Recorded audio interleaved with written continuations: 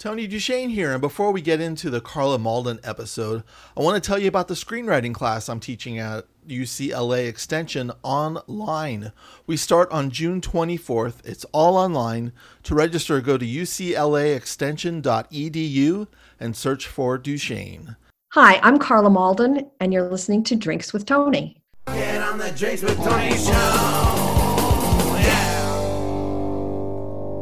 Hi, you're listening to Drinks with Tony. I'm your host, Tony Duchesne. Today on the show, we have Carla Malden. She's the author of Afterimage, a broken-hearted memoir of a charmed life, and co-author of Where Do I Start with her father, Carl Malden. Her latest book is her debut novel, and it's entitled Search Heartache. Carla, how are you? I'm good, all things considered. And you, Tony? Well, I'm okay. I'm happy to be here with you. This excites me because what I do is I get to talk to writers like a couple of times a week, and it's what fills my heart amidst the lunacy of normal world life. And now we're in lunacy of pandemic life. Right. I was going to say, you're using normal in quotes for sure. Air quotes. What was it? Yeah. So I know you've done screenwriting, and you've poured your heart into the working on memoir. What was it like doing the transition to novel? When did you go, you know what, I have a novel in me? Maybe answer that question first. I tend to throw way too many questions. Whatever answer you answer is always right. So.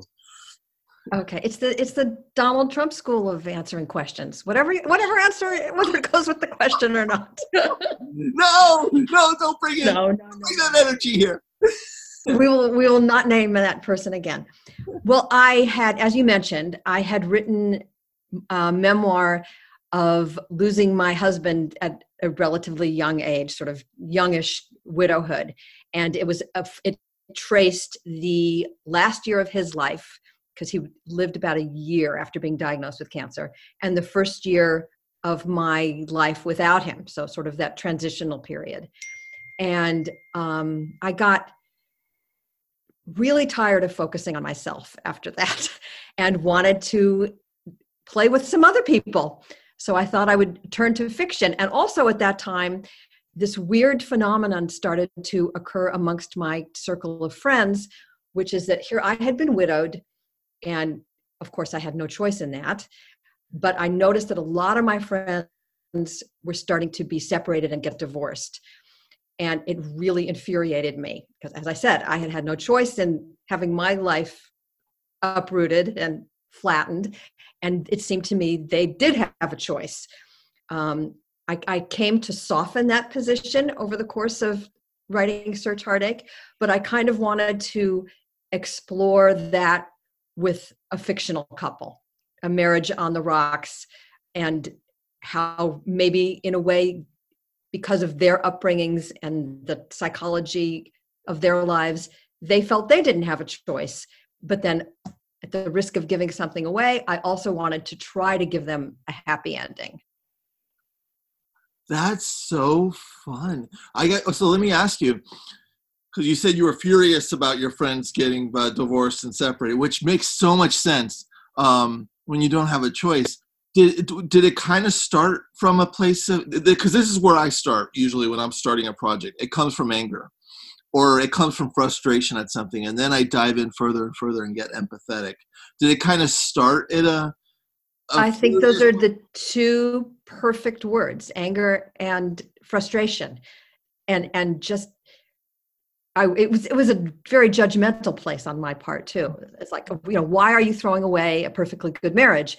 And then I came to believe over the course of hearing their stories more and more, and also writing Search Heartache, that maybe these seemingly perfect marriages were not so perfect after all, and were really deeply frayed. So, and that maybe sometimes there is no choice but to say, I have no choice but to walk out. Maybe that's a no choice situation also. Yeah. I mean, and this is going to sound crass because I'm divorced and I was married for 13 years. And there was a little side of me that went, it would have been cooler to be a widower. It's like. I understand that. You certainly get sympathy. I think it's just different. I think it's a different kind of grief. It's just different. Yeah. You know. I did at one point. My daughter and I, upon losing her father, we would say to one another, "At least we know he really didn't want to leave." You know, and there was some solace in that. It's interesting because and then I had the other thought. I'm going to expose all my terrible inside thoughts, and then you can I love it. like. But and then I had the other thought of, you know what? Now, if I was a widower, then people would have treated her as in higher reverence than who she is. It's funny you should say that, because I have since remarried, Uh-huh. and my second husband was divorced, Uh-huh. and of course I was widowed.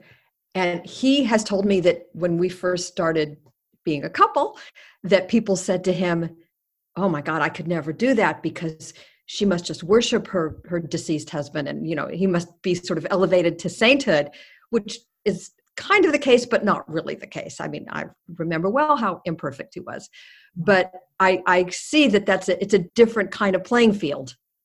Yeah. And then plus having I don't want to bring this whole thing down, but having a daughter with your husband, that adds so much more elements of just the heartbreak to the whole thing. It does, but it also makes it luckier. I think it's much easier when you have somebody you have to get up in the morning for, you know. Oh yeah, yeah. Now I said smash cut to the silly thing in your bio. I love this part. Karla Malden lives in Brentwood with her husband and 10 minutes, depending on traffic, from her daughter. Now that I've lived in Los Angeles for a while, I get on so many levels. And I was trying to figure out, okay, so what's a good 10 minutes from Brentwood? You know, is she in the valley, or is she more? It's she's south and east a little bit. Mm. She's sort of southwestwood, Southwest? near what was the West Side Pavilion. Oh, okay, cool. Yeah. I love depending on traffic because 10 minutes could be an hour sometimes. Yes, absolutely.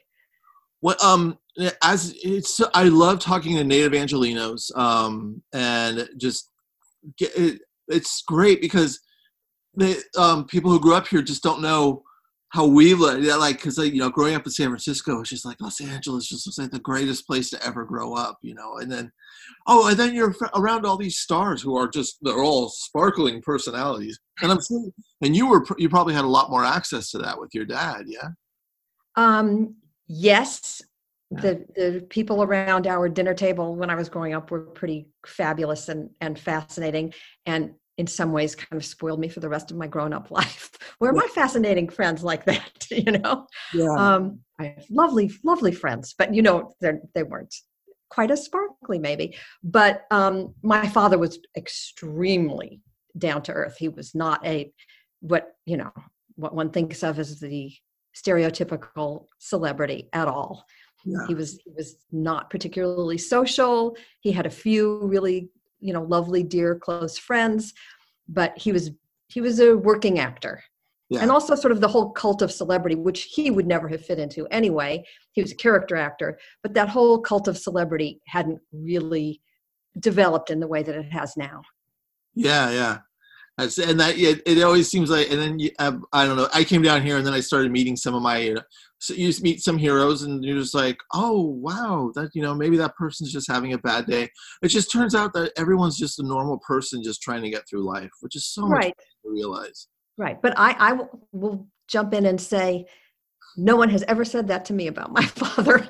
I am very proud to say that I've heard nothing but wonderful stories. People come out of the woodwork to tell me, oh, I had, a little encounter with your father on a street in San Francisco or whatever at some point. And they're always, warm and lovely stories. And as a San Franciscan, because I'm always a San Franciscan, even though I don't live there anymore, watching reruns of Streets of San Francisco as a kid, that just meant everything to me, because I lived like 10 minutes outside the city. So I was like, is that what San Francisco's really like? I was just so hotbed of crime and murder. And no, that was a fun show. Yeah. Were you ever, I think on set? either the first or one of the first shows to be filmed entirely on location. Oh, yeah. Wow. Yeah, and that was part of the premise, was that it was going to feature the city of San Francisco as almost another character in the show.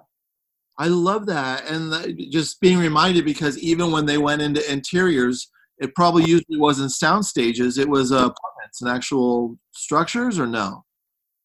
It was both. It was both.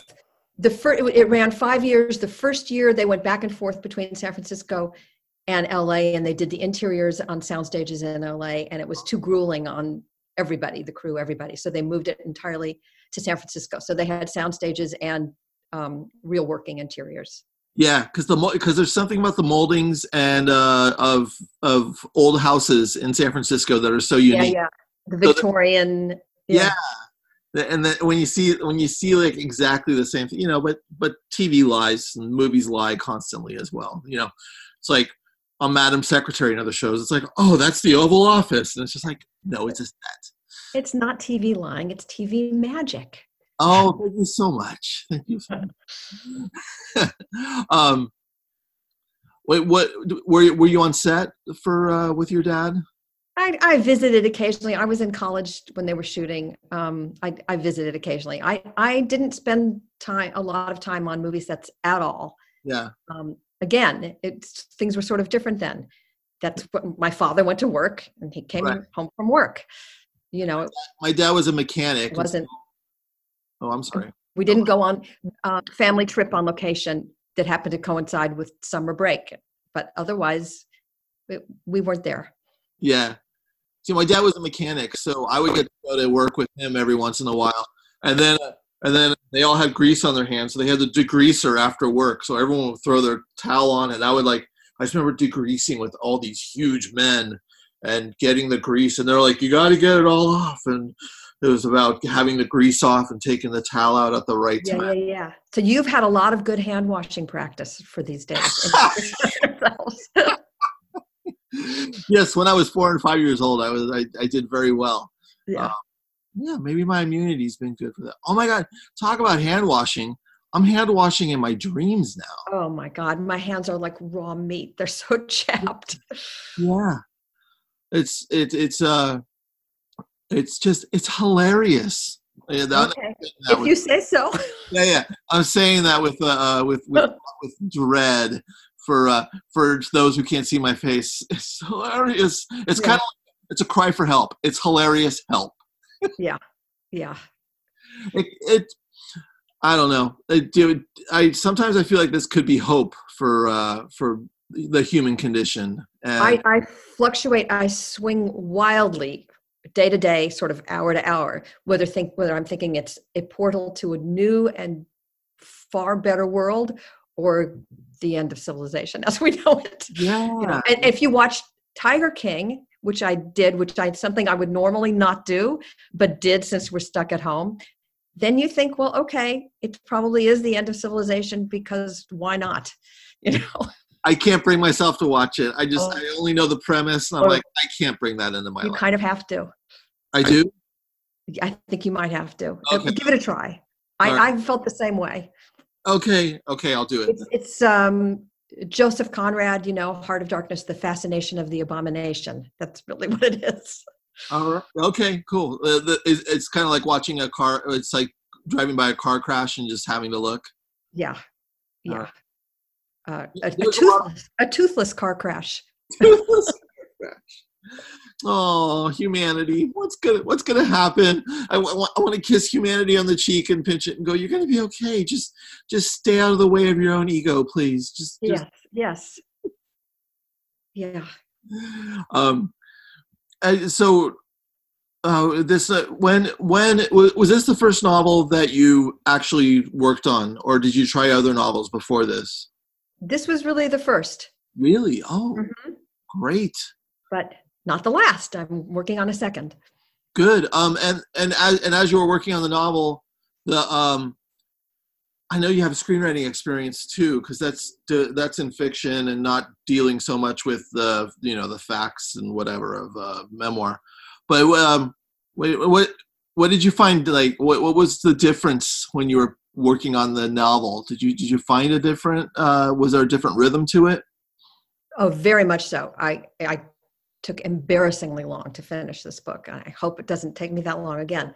I sort of would work on it and put it away for a while and come back. And then at one point I changed from third person to first person because it's a lot going on in the lead character, Maura's head. And it just served me better to really be fully in her head. So that was a big rewrite. Anyway, it was a process. And I really love it. I loved the luxury of being able to be in a character's head, and instead of having to translate it to dialogue or behavior, as you do with a screenplay, just to be able to just riff on that. And particularly, this is the story of a woman coming a little bit unraveled. So it was fun to just pull that thread and have her fall apart. And I love that you had to switch point of view. And you probably did that in rewrites. Yes. And a massive rewrite. Yeah, I've had to do I've done the exact same thing. I had a third person. I had to switch to first person. And when I realized it, it was like my heart broke. And I was like, are you kidding me? And I had to do this whole technical type rewrite and then come back to it. But I was like, I have students ask me, they're like, what's better, first person or third person? I'm like, no, that's not the right answer. The right answer is you need to get to know your character. You need to write your character. And then sometimes they'll find out that they're in the wrong point of view. Right. It's what serves the story. Yeah. Yeah.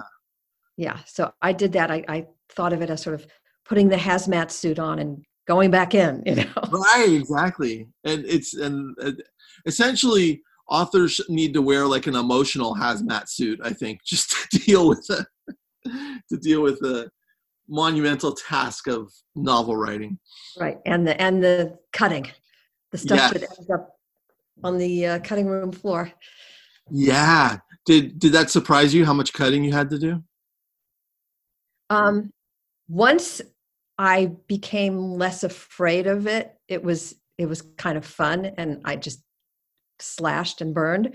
But I had a real issue at first with, not wanting to, as they say, kill your darlings. Oh, but that sentence is so beautiful. Who cares? It doesn't mean anything, Yeah. Well, but what's also great about that is that sentence doesn't mean it's obliterated and burned into outer space. You still have that sentence, and I find that these things end up in other work. Right. One hopes, or something, some remnant of them. Right. And also even the bad sentences. I feel like everything points towards what needs to serve the story in the end. So 40 pages of awful writing needed to be written in order to get to. Right. And that's part of the nice screenwriting background, I think. I think that served me in that's such a pared down sort of format. It's really just a blueprint. So I was used to losing extraneous things. With screenwriting, screenwriting is, I've done both, and both scare me on so many levels, and then I adore both on so many levels. But with screenwriting, it's almost like, even with a line of dialogue, it's got to be a tincture of, here's how I do it. So this may be the wrong way to do it, but it's got to be almost a tincture of probably what would have happened in maybe 20 pages of a novel. But it has to be conveyed in such a boom, boom, boom. But there's so many more layers to it. Is that how it works for you, or no? I never thought of it that way, but I can certainly relate to that. I know Elia Kazan, and I think in his autobiography, he wrote that directing is turning psychology into behavior. And I think screenwriting is a version of that. And that's sort of what you're saying, is filling it down into a moment or a line of dialogue. Yeah. And then getting out of the way to let actors and directors do their part. Right. I don't know. Maybe you can help me on this, because I feel like I'm always pushing it and going, okay, here's all the scenarios the actors may look at and all the scenarios the directors may look at, and then I'm trying to almost get it ready for them. And sometimes maybe I should just go, you know what, just plead ignorance and just go in? Well, having had a father who was an actor and took his craft really, really seriously, I think that also served me in writing, because when I was actually a little girl, I would often cue him. It was sort of a fun thing to do. I would cue him as he was learning a part, because he was one of those people who just prepared like crazy. And sometimes I would say a line, and then he would have a line of dialogue after that, and he would say to me, cut that line of his, because he would say, I can act that. I don't need to say it. Right. So I think that's sort of what you're talking about too, is just let them do it how they do it best. And the beauty of it is just being around an actor who goes, oh no, wait, I can show that. I don't need to say that. I just can show that. Right. And saying it actually weakens it, would weaken the moment, you know? Did you ever get the acting bug when you were younger? No. No? Definitively no. No, not at all. No. Because you're growing up here, did some of your friends become actors? Let me think about that. I was friends with the sister of the Bridges boys, Bo and Jeff. Yeah. So I knew them growing up. But no, I didn't actually have a lot of friends. I have friends who were writers. I have a couple of friends who went into directing. Don't have a lot of friends who went into acting. Yeah. I wonder if it's more of a people coming here to act thing. I think that's possible. Yeah. Yeah. Well, they're the second generation ones too, but yeah, it's a trip. Because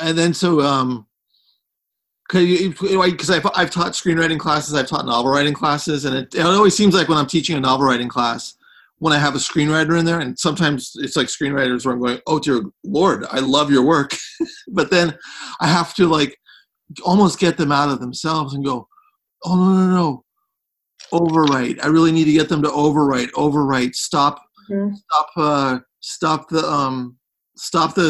what's going on inside of your head. Sort of pre-editing. Yeah. Yeah. Did you find the same with when you were working? You got to work on memoir after working on screenplays. Is that right?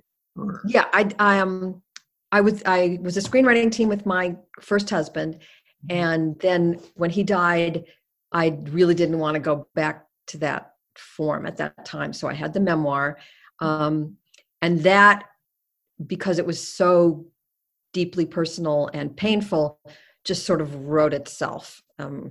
It was, I have, weirdly, Tony, I have very little memory of working on that project. I remember the rewriting, but it just sort of wrote itself in a way. And then the novel was, that I feel like I learned how to write a novel on this book. Isn't that crazy? It's like we have to write a novel to learn how to write a novel. Yeah. One of the weirdest things in the world. Yeah.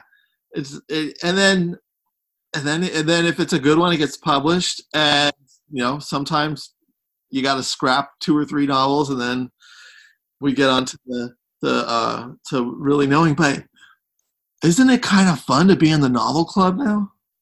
I love it. I really love it. I feel in some ways more comfortable with this format than I ever did with screenwriting. I loved being a team with my husband. He thought he was also a director and did film graphics, and he thought much more visually than I, and I thought more in terms of the words. So now that's my thing. I can just play with the words. Yeah. And it's, I don't know, for me, it was a club I always wanted to join. And when I was able to finally join it, I was like, all right, nothing better comes from this. So, and then all of a sudden more better things come, and you're like, oh wait, okay, there's more struggle to have. All right. I get it. But you're working on another novel now, even after you've done the torture of the first one. Even after, I'm trying to be a little stricter with myself and get a little bit of a more detailed scene by scene outline, and trying to adhere to it a little more, at least just have that net a little more securely in place. I'm trying. Everything's trying. Do you usually start with an outline?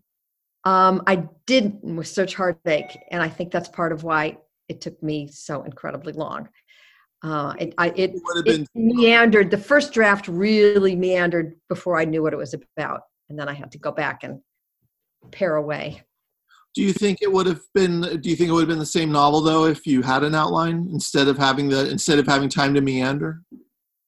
Probably not. No, almost by definition, I don't see how it could have been. So maybe happy accident. I love happy accidents. Yeah. Yeah. And then coming from so this, like, okay, full confessional here. Like I'll work on antagonist, and they'll be based on people that have really pissed me off in my life, and then sure. And I'll keep working on them, and then maybe about third or fourth draft, I just realize it's me. I realize it's everything wrong with me. But I do like to start from that anger place. I don't know if was there something about Search Heartache where it kind of started with like an anger, or was it more this is an interesting angle? What was the impetus of the idea? I love how you're looking at me like, Tony, can you throw me 12 more questions at once? I'll answer one. I'm going to pick one. Pick your favorite. Okay, my favorite would be yes. Okay, great. Next question. As I was mentioning before, something to do we're losing you there. Marriages around me. Carla, then lost you there for a second. Can you hear me? I hear you now. Can you restart your wonderful answer that I missed? I'll do my best. It started, the germ of it did have to do with anger and frustration about seeing all these marriages crumble around me when I had not had that choice. So it did start with that. But then I was really fascinated by the lead character, the woman who's going through this. Mm-hmm. And apropos of your saying, you sort of look around at this character and suddenly realize it's you. There's a lot of her that is me, stuff I'm proud of. She's sort of family first, loyal, has a really strong, almost rigidly strong moral core, but she's also a little nuts in some ways. And I am not proud of those elements, but I definitely knew where they came from, and they were me. In fact, it's funny because the premise of the novel has to do with this woman coming upon something on her husband's computer. And a little bit of it is an exploration of virtual infidelity versus real world infidelity.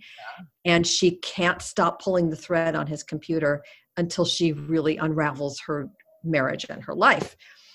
And it's kind of in the people who've read the book so far with whom I've discussed it, though it's kind of a Rorschach test. It's sort of a litmus test.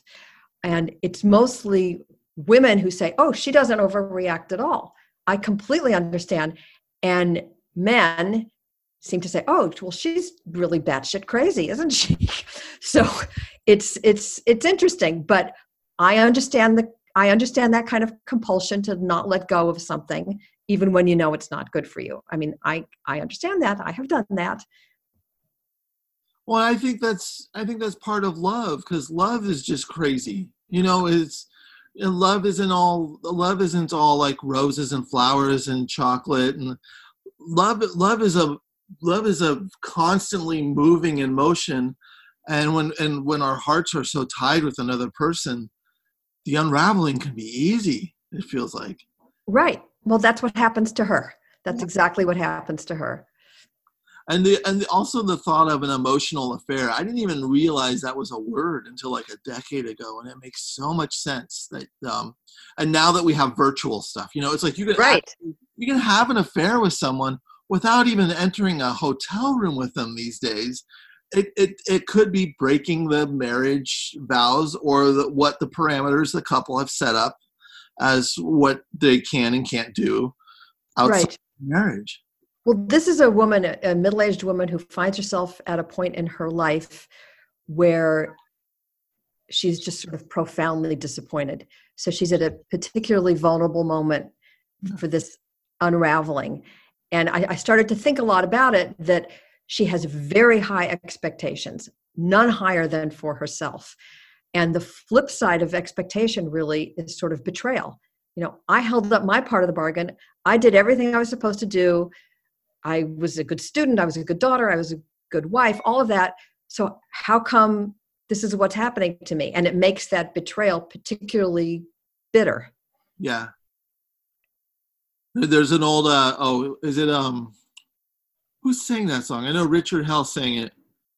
Was it Richard Hell? Betrayal Takes Two. There's this old song called Betrayal Takes Two. Okay. And I never knew the meaning of the song until after I got divorced. And then I kind of went, and I had found out that my wife had been cheating on me, and I was holding this moral superior ground. And then later, I kind of came into a little more of a realization that, oh no, she ended something that was important to end, and neither of us knew how to end it. So I actually had gratitude that I didn't agree with how it ended, but it needed to end, and someone needed to act out, and I was acting out in my own way. So then that song Betrayal Takes Two kind of came into my head, and I was like, wow, we weren't communicating for a very long time. If we had really just stuck to our communication skills, we probably could have said, hey, this is not working out, or come together in a different way. Right. Well, that's very much what Search Heartache is about. So, yes, I get that. The soul searching. Mm-hmm. How does your husband think of the book? What does he think of it? Well, he loves it, which is great, and was very, very supportive. He is one of the men. He may have been the first of the men to say, well, she's really batshit crazy, isn't she? And I said, no, not at all. I understand her. She's reacting completely reasonably. So we've had several versions of that conversation. And that probably brought your marriage closer together, because you can figure out the middle ground on that, or no? Or did it tear? Yeah, it certainly highlights differences between how men and women look at relationships and all kinds of things that women, I think men don't fully grasp the extent to which women live in their own heads. Yeah. I think that's a lot of what this book is about. Yeah. And living in your own head, what does that entail? Like, how would you define that to a male like me? That you met 35 minutes ago. In terms of, first of all, there's the language element. I think what men say to women really reverberates in women's heads, and I think men don't understand that women, starting when they're middle school girls, sharing conversations they had with boys that get parsed like ridiculously. Well, did he mean this or did he mean that? But he said it this way, and the emphasis was on this word. I think men don't understand the weight that their words are given. That's number one. And number two, I think just the degree to which women look for connectedness, and when they feel that that's being, shredded a little bit, how deeply painful that is. Yeah, because I'm mainly here just to get relationship advice. So this is. You'll get my bill. It is intriguing when when me and my girlfriend have when we have our serious conversations together.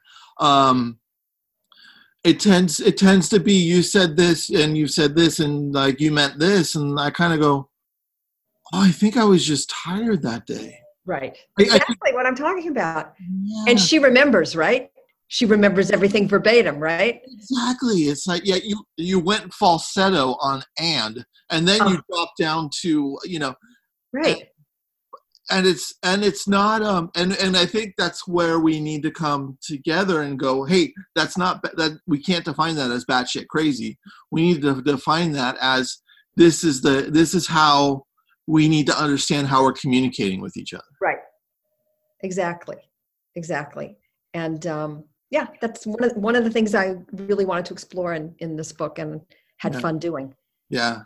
And then after you're exploring the character and exploring the arc, then does your communication with your husband kind of change a little bit? Do you get to kind of go, wait a second, my character did this, and is it, or does it help, or does it hinder? Answer any of those questions. I'd probably have to think about that at a little greater depth, but off the top of my head, I would say that it maybe highlights possible pitfalls that we can sort of, skirt around a little more easily. Or I think we've probably had an argument or two where one or the other of us referenced the book, So yeah, it's a nice touchstone. Yeah. It's funny that because it's so intriguing how a novel gets out there and the reader develops their own relationship with it. And I love that everyone brings their own baggage, that where they're from, they bring it in, and then and they relate to it in very different ways. But then there's the author who's relating to it with your husband. And it's just like it holds its relationship with the author and how they were. Right. Right. Well, he, and I don't even remember what it was, but not long ago, he sort of was skimming through it again for the whatever time and said something about, it's really about such and such. And I thought, well, no, it's not about that at all. But then I realized there are a million readers out there thinking it's about something that I don't think it's about. And that's totally legitimate. You know what I usually do in those situations when people go, you know what, I really like the imagery of this and how it related to Greek times and blah, blah, blah. And in my brain, I'm just going, I have no idea what you're saying. Yeah. But outside I go, I'm glad you found that. Right. Thank you so much for picking up on that. Yeah. It's just like they make me feel like really smart for it's like I didn't do any of that work, no, don't say that. Just nod and go, thank you for realizing that. But then sometimes it happens where they pick up on something that really was intentional that you think no one's ever going to get, and that is kind of thrilling. Oh, do you have an example of that? Has that happened with you? That's happened to me. Yeah. Do you have a specific in mind, or no? I can't think of one right now, Tony. But I'll think about it. But yeah, I know that has happened where someone said, "Oh, that moment where such and such, it really meant this," and I thought, well, yeah, I just put that in for myself, but that's kind of fun. Did you, because I have, oh my God, I have like 3 friends right now with their debut novels coming out, and they can't tour. They're coming out this month, and it breaks my heart because I've seen them. Just one of my friends, Alia, who she was on the show last Drinks with Tony. I had her on last week, and we taped in December though, and I know she's been working on this book for a decade. And then it comes out, and then now she can't tour. Were you able to tour? Were you able to do? I started, and then I was aborted. I had a really lovely signing at Diesel Bookstore, which is a little independent bookstore at the Brentwood Country Mart, which was so much fun and really lovely. And that's my hood, and it just was fantastic. Yeah. I was supposed to be at the huge flagship Barnes & Noble in New York in a couple of weeks, and I won't be there. So, yeah, that's disappointing. Yeah, that would have been fun. And then LA Times Festival of Books would have been last weekend, which... That's right. I was supposed to have all of that. Yeah. I missed that. Have you been to the Festival of Books before? I was there with the book I did with my dad, with his autobiography. Oh, okay. The Green Room's amazing, isn't it? It's fantastic. So much fun. It's the reason I go is just so I can be in the green room, see all my favorite author friends I haven't seen. I know. Once a year. So much fun. Yeah, eat free food. Yeah. It's nice to be behind the curtain on that and go, this is where the pretty stuff happens. Were you on UCLA campus for your dad's book? I'm sorry, say that again? The Festival of Books used to be on the UCLA campus. Yes, it was at UCLA. Oh, that green room was amazing. Yeah, really fun. I was on the UCLA one too. So. Uh-huh. Yeah. And I took my parents. My parents were there, because you get two, well, you got to bring your publicist and your agent in, and I'm like, well, this is dad publicist and that's mom agent, and they didn't leave the green room. I could barely get them to my panel. Like, what? I'm like, you guys, I'm actually working here. Well, I did get to, for Search Hardike, I did get to go to the American Booksellers Association Winter Institute in Baltimore at the end of January. Oh, how was that? That was amazing. Also really fun in that it was so heartening to meet all these sort of little independent bookstore owners and mom and pop bookstores all across the country. So that was a lovely experience. And that's what's so much fun about this too, is we can just geek out and be fans of people who are just, it's just like, oh my God, I've loved your work. And then they come and see your panel and buy your book. And I know. It still blows my mind that this actually is a reality. Had you been to Baltimore before? I had been to Baltimore before. My sister's husband actually went to medical school there. So as a very young girl, I went and visited them. That was my entire experience of Baltimore before this. It's lovely. It's nice. Yeah, I want to go. So I used, when I was a kid, it was all about going to Paris, going to Prague, now I want to go to Philly. I want to go to Baltimore. I have like these. Well, don't you think we're not going to be traveling internationally for a few years at least? It's going to be all I can do to get myself on a plane domestically, I think. Yeah. I have to tell you, I'm very concerned about the psychology of reentry, I was just chatting with a friend of mine because we were talking about the state of affairs with the pandemic, and the mental fallout I think is going to be huge. I think that really needs to be addressed. Even it's not going to be easy for people to kind of re-enter. No. And we really have to wrap our minds around, okay, we're still in the human collective. We're still going to make some changes. And I went to the grocery store yesterday, and I was like, why am I breathing so hard? And I got my Fitbit, and I looked, and my heart rate was at 120. Wow. There, and I'm going, wow. Okay, time to hold the breath and breathe and calm down. But it's just like, just going to the grocery store is a new monumental stress. It's crazy. Well, I really have not left the house in about 6 weeks at all because my daughter had a new baby a couple of weeks ago, and I am her chief help. Yes. So I'm considering her house sort of an extension of mine. Right. And, go and help with the baby and do all the housework and everything. And so I wanted to be sure I was really self-isolated before the baby was born. So I haven't been in a store or anything 6 weeks, I think. Wow. It's pretty freaky. And that's rough mentally too, because when you're not going out and struggling with with the peoples who are struggling with things, it takes its toll. It's not, it takes its toll not doing those things too. Oh, very much so. Very much so. And as I said, the growing fear of returning to doing them. Yeah. Yeah. Yeah. Congratulations. Is this your first grandkid? It is. Oh my God. Okay. So how excited are you to spoil the crap out of that? So excited. Yeah. So excited. Are you already spoiled? I'm sorry. Was it a daughter? It's my daughter who had a baby boy. Baby boy. What? So can I ask his name? You don't have his to name. You can't. Well, her father, who is, as we know, deceased, was named Lawrence. So this baby's name is Lennon Lawrence. Oh, I like that. Yeah. And Lennon as in John. Oh, not the dictator? Not the dictator, no. I'm compelled to add that. Have you thought of that or no? Now that I brought that up? We had thought of it, but of course it's spelled differently. Oh, that's so great. What is the first? I bet you've spoiled him already. What was the first spoiling joy of a grandmother? Well, I just hold them all the time when I'm there. I pretty much just hold them all the time, which I personally believe is not spoiling. No, I think that's just what you do. Yeah, that's what babies need. Right. And did you give him his keys to the car he's going to get when he's 10? No. He does have quite the extensive wardrobe, however, thanks to his grandmother. Yeah. Okay. Was there a piece of wardrobe where you're like, he needs this, and I know I know mom's not going to like it, but I'm bringing this wardrobe in. Nope, she's into everything just as much as I am. Having had an only daughter, this world of boys is very, very new to me. So when we found out he was going to be a boy, which was very early on in the pregnancy, it's so crazy now.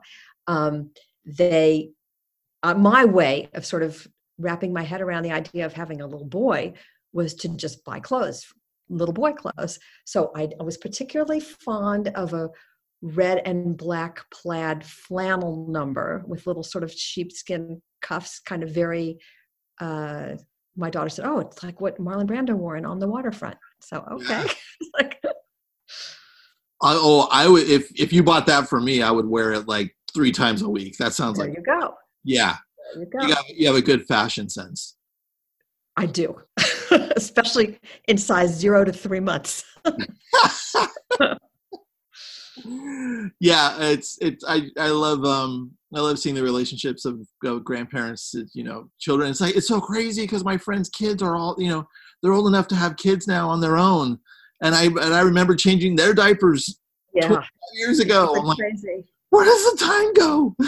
It's pretty crazy. Yeah. Yeah. How far are you along with your novel? When are you just going to finish it up and try to do another one-off deal? Is that how it works? Or did you get a 2-book deal or? I have another book, not the one I'm writing now. I have another completed, actually, YA, young adult novel that's coming out through my same publisher as Search Heartache. It's going to be out either in December or January, I think December. Oh. And as of now, that's called Shine Until Tomorrow. Yeah, and young adult, how young? Is it like middle grade or is it kind of more older young adult? It could be middle school through high school. I'm hoping actually adults will like it also. It's about a girl, it's kind of a time travel piece, a la Wizard of Oz. Is she really traveling through time? Is she bumped on the head? About a girl who goes back to the summer of love in San Francisco. So that's got your name on it. It does. Yeah.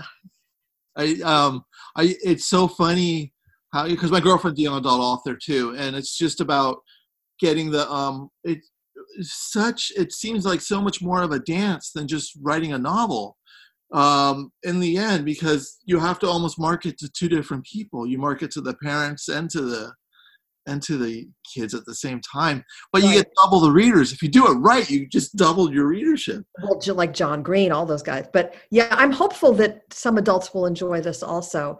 Well, you said time travel in San Francisco, so I'm in. Right, yeah. Right, yeah. The log line is sort of, it's about this present day, actually it's 2007, young girl who is obsessed with her future, getting to Yale and so on, as many of these young people are, who has to travel back in time to learn to live in the present.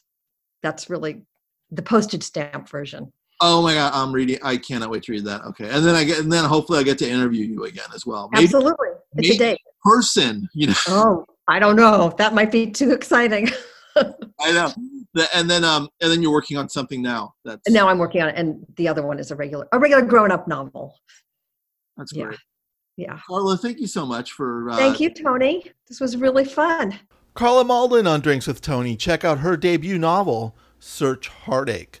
Next week on the show, we have Adam Gennady. He's the author of The Do-It-Yourself Guide to Fighting the Big Motherfucking Sad, which I feel goes well with the mental health of our human collective at the moment. His new novel is The End of Something, but not the end of you. So join us next week, and thanks for listening to Drinks with Tony.